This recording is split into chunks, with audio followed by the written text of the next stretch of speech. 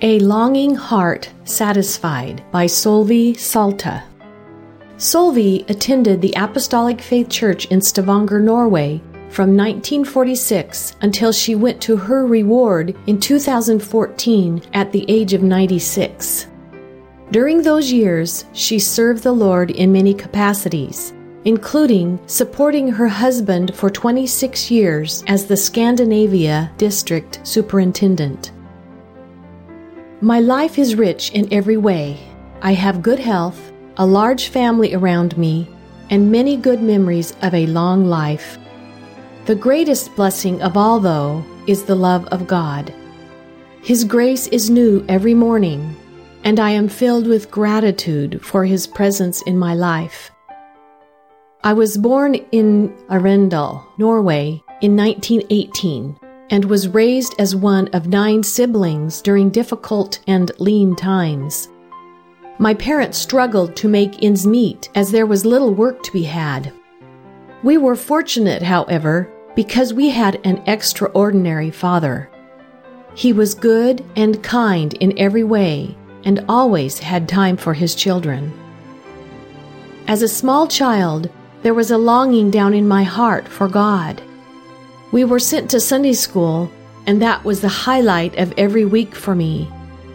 At Sunday school, I heard things that I could never forget, and for years I longed to have a personal experience with God. We brought home little booklets of Bible verses and children's songs, and I often took these and sat alone in a corner with them. As I sang to myself, tears would run down my cheeks. I was longing for something, but did not know what. At age 14, I got a job as a housekeeper and worked long hours. Every single day of the week, I left home early in the morning and returned late in the evening.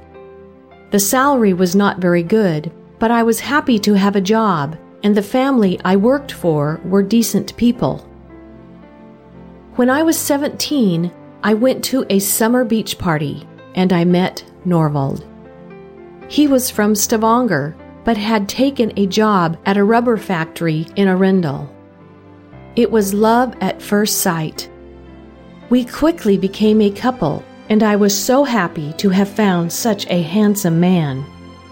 When Norvald told me he came from a Christian family, I was delighted and asked if we could become Christians too. He said no. He did not want to be a Christian, but if he ever did become one, he would not set foot in his parents' church, the Apostolic Faith. Norvald and I were married in 1938 and made our home in Arendal. Soon we had a daughter, and it was a good life, even though it was difficult to find work.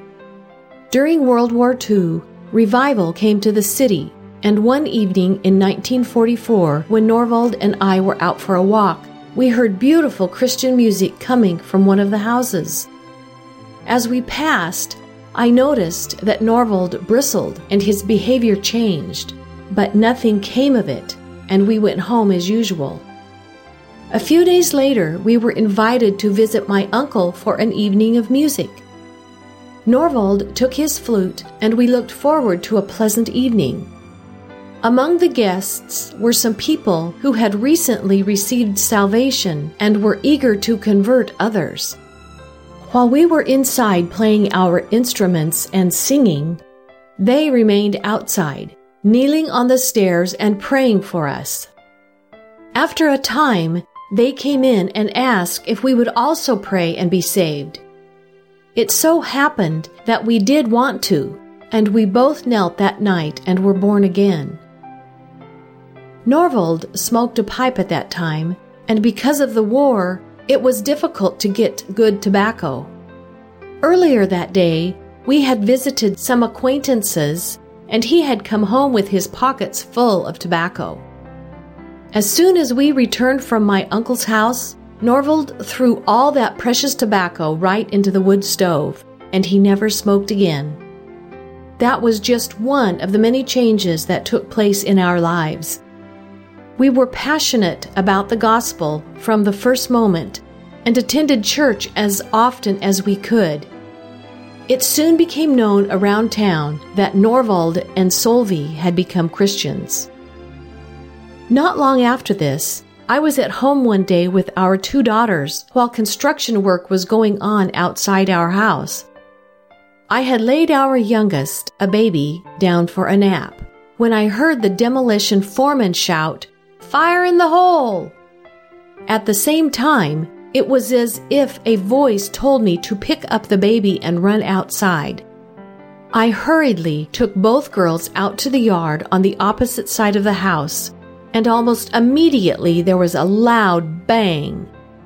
When I entered the house again, I saw that the window in the bedroom was broken, and in the crib where the baby had been was a huge rock. The whole side of the crib was broken, and there was dust and dirt all over it. Trembling, I left the house, thanking God for saving my child. When the war was over, we moved to Stavanger to find work. After getting settled, one of the first things we did was seek out the Apostolic Faith Church. This was the church Norvald had grown up in. It had been established in 1912, which was the same year his parents had become Christians and the year he was born. We knew it was where we belonged, and the people of the church became our extended family. Over the years, we enjoyed the gospel in every way, though at times there were trials. When I was 50, I had tumors in my abdomen, and I was sent to the hospital for treatment. It was scary, but God kept His hand over me, and I have been healthy ever since. We actively participated in the work of the Lord, and eventually Norvald became a minister, and then in 1975, he became the Stavanger pastor and the Scandinavia district superintendent. While his position kept him in front of others, I preferred to serve the Lord behind the scenes. Working in the kingdom of God gives great blessings, and even today at age 93, I enjoy taking an active role in the church. My dear Norvald died 15 years ago, and even though I am alone now, God is always with me. I am grateful for every day that I wake up healthy and can look forward to my morning devotions and prayer. God is good.